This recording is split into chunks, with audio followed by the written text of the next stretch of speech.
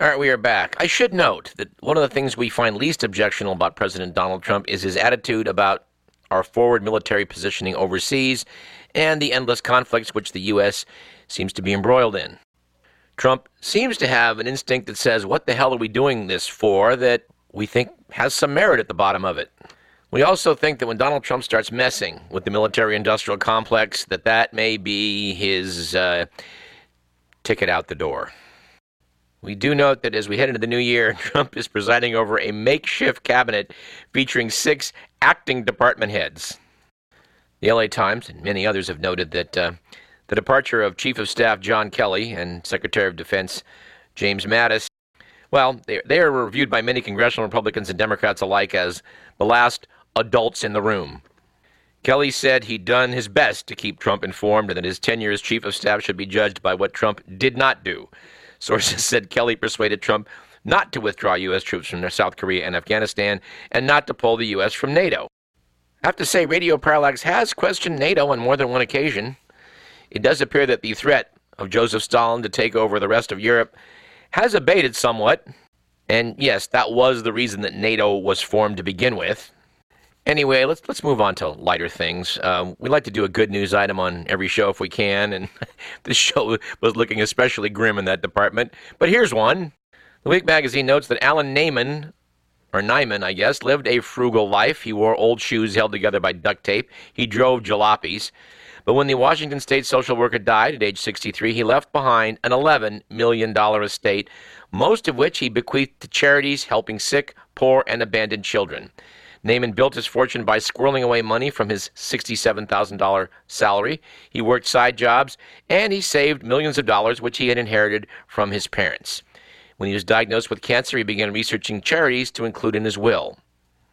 Jessica Rost of Treehouse, a foster care group that received $900,000, said, "What a generous, loving man." Albert Nyman, we salute you. Unfortunately, we feel compelled to balance that off with this item. Down in Gadsden, Alabama, Etowah County Sheriff Todd Endricken pocketed more than $1.5 million in federal funds, which were allocated to feed undocumented immigrants at a detention center. The Birmingham, Alabama News reported last week that a Depression-era Alabama law allows sheriffs to keep unused jail food funds. And when it was revealed last year that Endricken purchased a $740,000 beach house with the unspent money, he said, and I quote, "If it's wrong, somebody needs to change the law." It turns out the nickname Beach House Sheriff likely doomed his re-election bid last November. This all comes about because the federal government has housed undocumented immigrants awaiting trial in Alabama since 1997. Jail under Endricken's watch houses more than 300 detainees. The news reported that the jail routinely served expired and rotten food. Between 2011 and 2017, Endricken gave the county half the unspent dollars and pocketed the rest. And while we don't in particular wish for hurricanes to strike the United States, whether we want them to or not, they will, and we can only hope that the next one that strikes Alabama will take out the beach house of Sheriff Endricken. By the way, there's an excellent article in The New Yorker, January 7th issue of The New Yorker, titled Winning. Subheadline is How Mark Burnett, the king of reality television, helped turn a floundering D-lister into President Trump. We need to read from this article at length, but I'm sick of Trump. We're not going to do it today. Let's instead enjoy something we try to enjoy just about every year, which is Dave Barry's Year in Review. In this case, his look back at 2018. I suggest we give 5 or 6 minutes to this, Mr. McMillan. Roger. Said Dave Barry, as you recall, we as a nation spent all of 2017 obsessing over 2016, the election, the Russians, the emails, the Mueller probe, the Russians. That's all we heard about. So when 2018 finally dawned, we were desperately hoping for change. It was a new year, a chance for the nation to break out of the endless, pointless barrage of charges and countercharges, to move past the vicious, hate-filled, hyper-partisan spew of name-calling and petty point-scoring, to end the 24/7 cycle of media hysteria. To look forward and begin to tackle the many critical issues facing the nation, the most important of which turned out to be the 2016 election. Said Dave, meet the new year, same as the old year. He notes that during 2018, normal, non-Beltway dwelling Americans simply stopped paying attention to current events.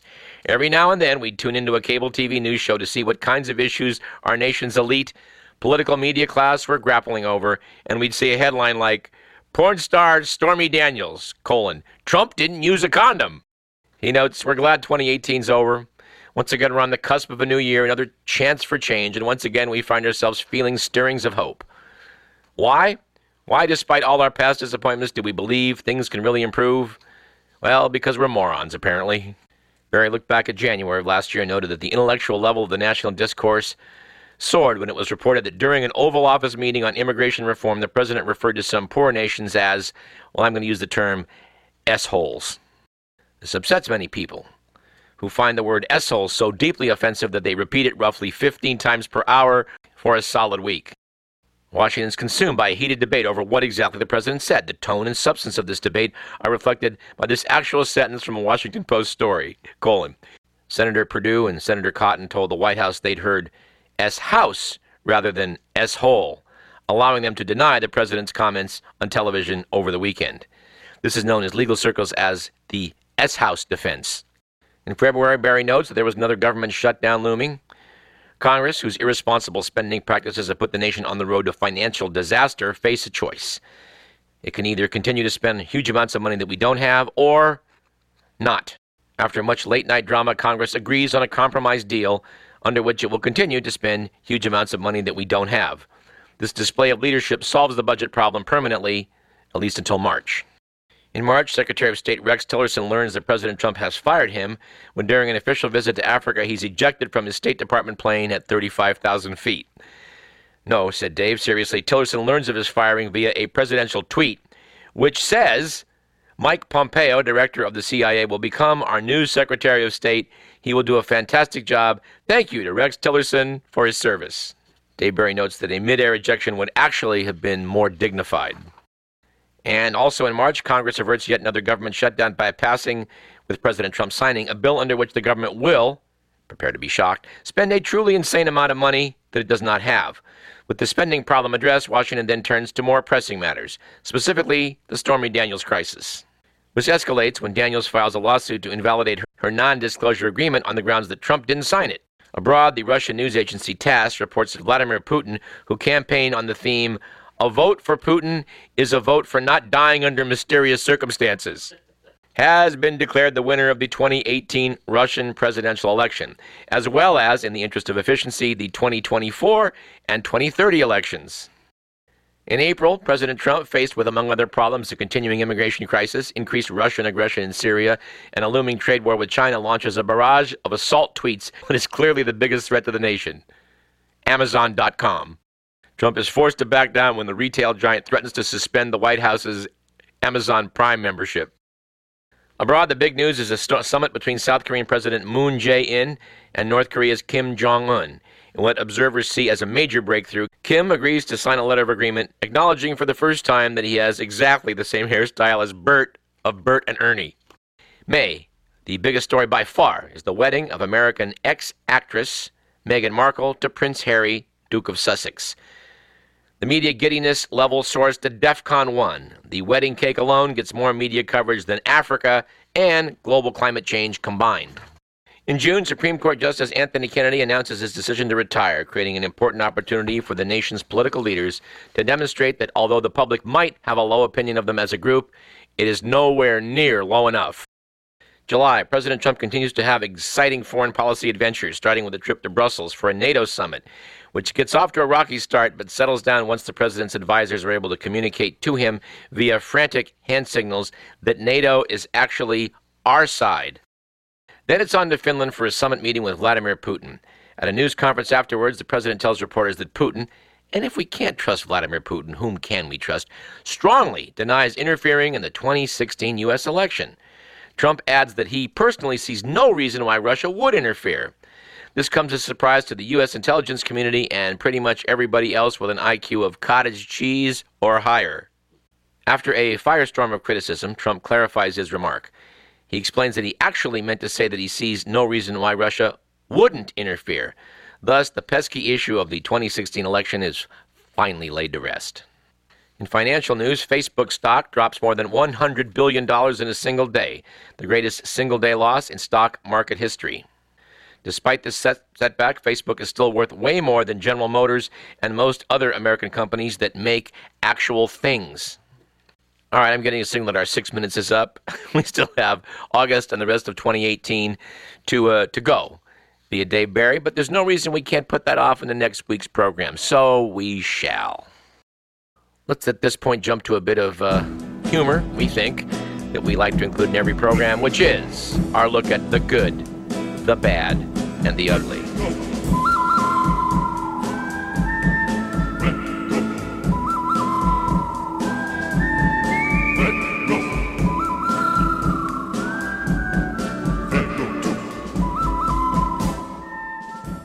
Now, I have to say that this has never happened before in doing this segment of the GB and U, but my read of these items is that none of them are good. Thus, we're going to refer only to items that are either ugly or bad.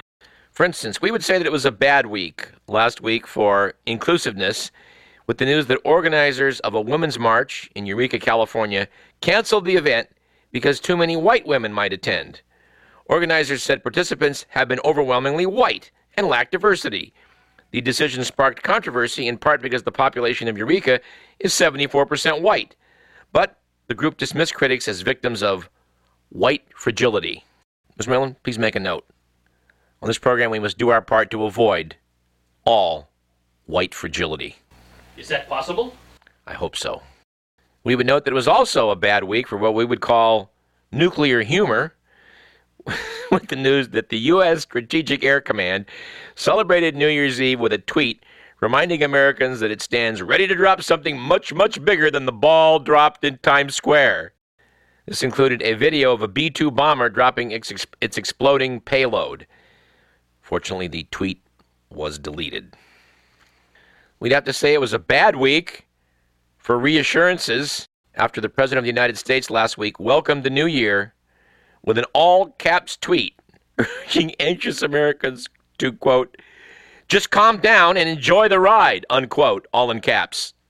All right, and this item I think needs a little bit of musical accompaniment, Mr. McMillan. We are stardust, we are golden, we are billion-colored, and we've got to get ourselves back to the garden.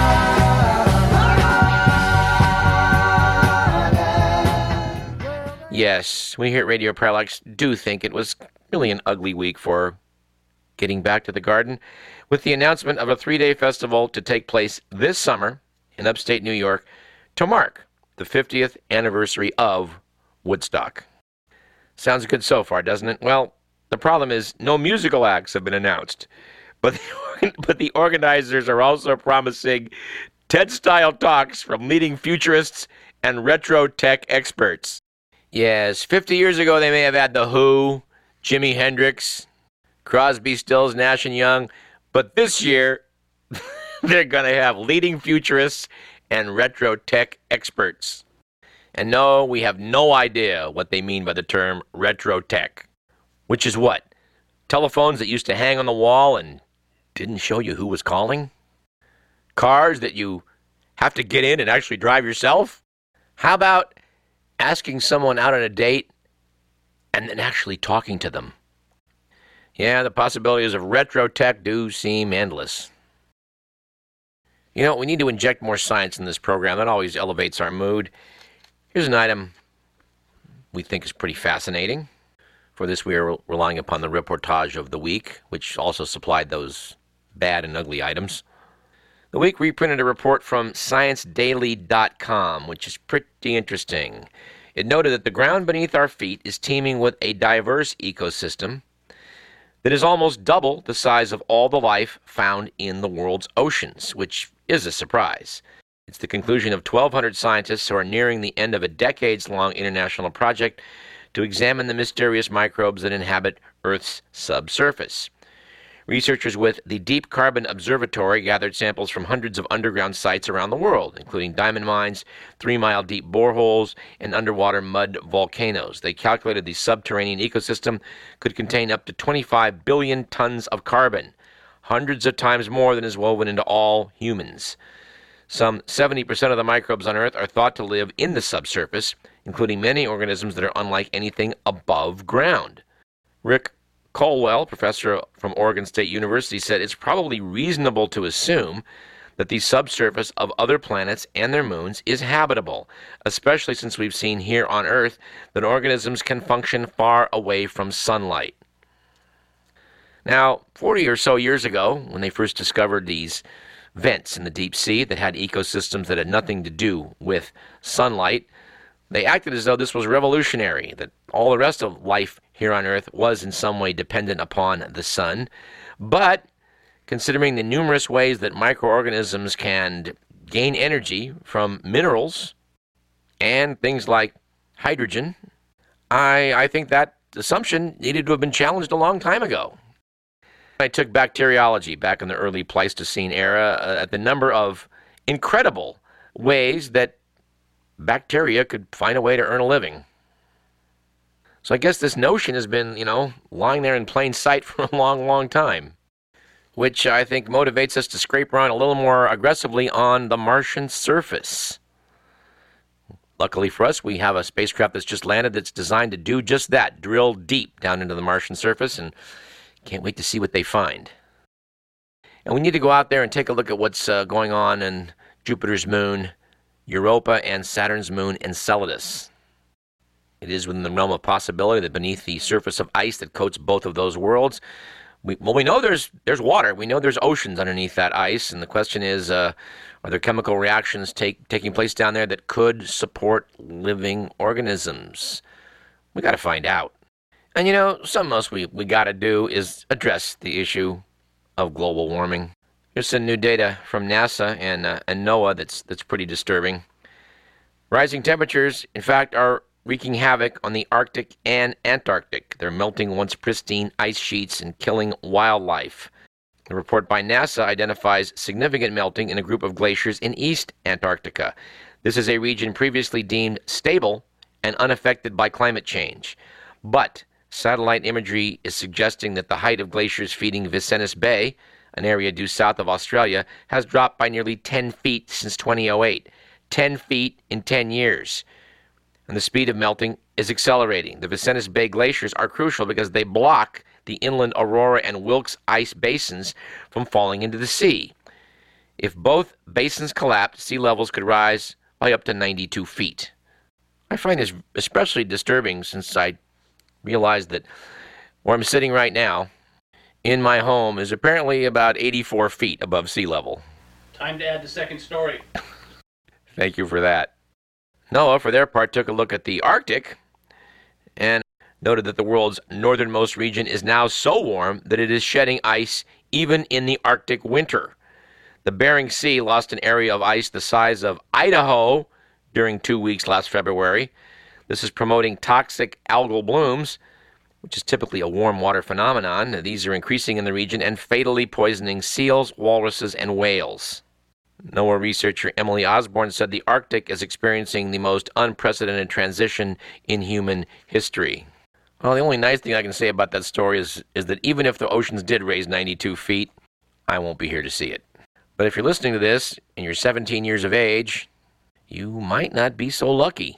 We will, in 2019, try to make some suggestions about what all of us might be able to do to avert this catastrophe because, let's face it, governments and business are not getting it done. Now, in last week's program, we were complimenting the American sport of football. I don't want to go too far on this. They held a college football championship right here in the Bay Area, in Santa Clara, which is really a great place for it because, college football fans from all over the nation are bound to converge on Santa Clara. Santa Clara, of course, is backed up by nearby San Jose. I guess this explains why the stadium actually failed to sell out. I do feel a bit for San Jose. It's kind of the Rodney Dangerfield of American cities. I will wager that if you took 100 randomly selected Americans and asked them to list maybe the 20 most significant cities in America, I'm not sure any of them, except maybe a few techies, would even name San Jose. Maybe this explains why the ticket prices for this event actually cratered.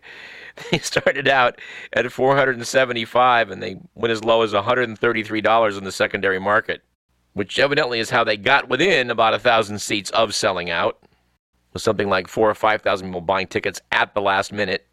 Anyway, as far as I understand it, one college team beat another college team, and now they're the college champions.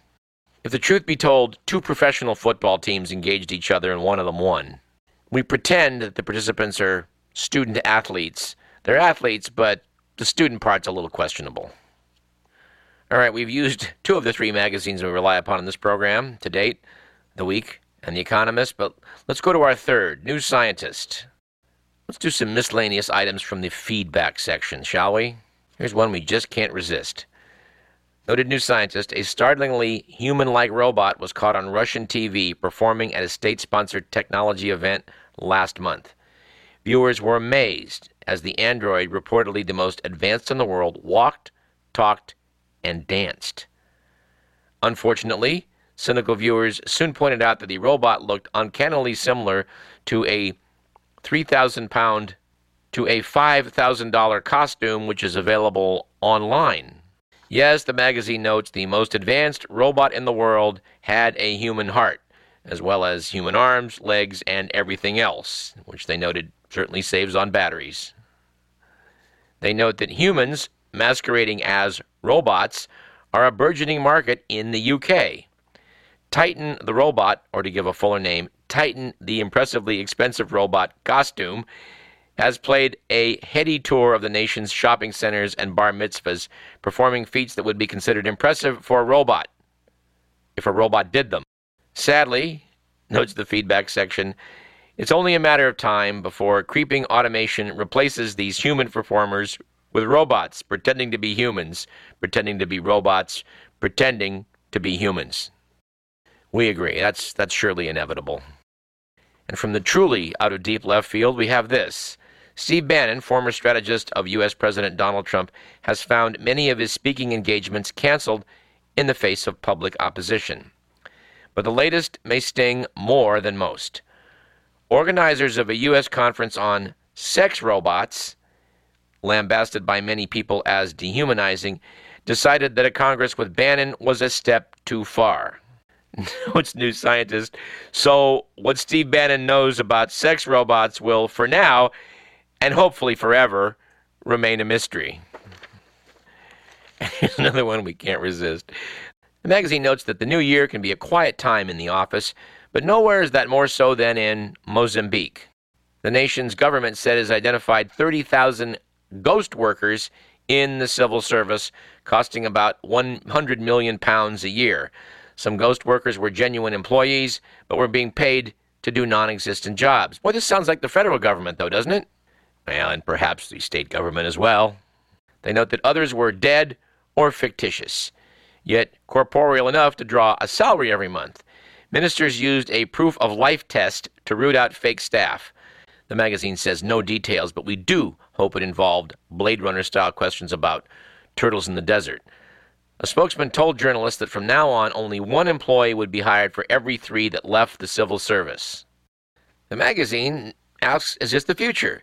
The phenomenon of inconsequential jobs is well known in the West, which has dogmatically stuck to the idea of full employment and a 40-hour work week, despite plateauing productivity. They note that, as anyone knows, doing a job in half the time simply means looking busy for the other half. Instead of purging these enterprising non-workers, Mozambique should simply rebrand it as the world's greatest universal and basic income experiment. And let's close with the last word section. The question was asked of what single dish could I make that would provide all my nutritional needs forevermore? The responders noted that the only dishes that will do this are soups, stews, and casseroles. They said that what the reader might consider is the creation of a perpetual stew. Once the mixture starts to boil, it is reduced to a simmer and never turned off. Every day you would add more vegetables and protein, striving for variety. This was a common cooking method in the Middle Ages, and there are contemporary examples that have lasted for more than 60 years. I did not know that. To be safe, it is important to never cool and reheat the stew, but to constantly keep it hot.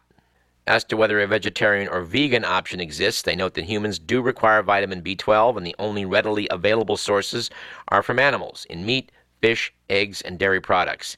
It would be possible to fortify the stew with B12 additives, but these are often derived from animal sources also. A second respondent said that all over the world people eat a variant of a vegetarian meal containing a legume, a grain, and a fruit or green leaf to provide vitamin C. Baked beans on toast with a grilled tomato is a complete meal, as is hummus with pita bread and olives. Those in the go can have a peanut butter sandwich with an apple to follow. In Italy, there's pea risotto with lettuce.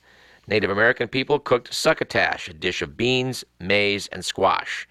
And in India, lentils, rice, and fenugreek leaves have been sustaining people for centuries. As I close the program, I realize I don't know a damn thing about fenugreek. But rest assured, I'll do some research before next week's program. We'll also try in the next week to take a look at that documentary on dark money, which I think is on Netflix. While I'm doing that, I hope to also check out an American Masters series on the subject of the late Ricky Jay. Perhaps you've seen it. The title is Deceptive Practice, The Mysteries and Mentors of Ricky Jay.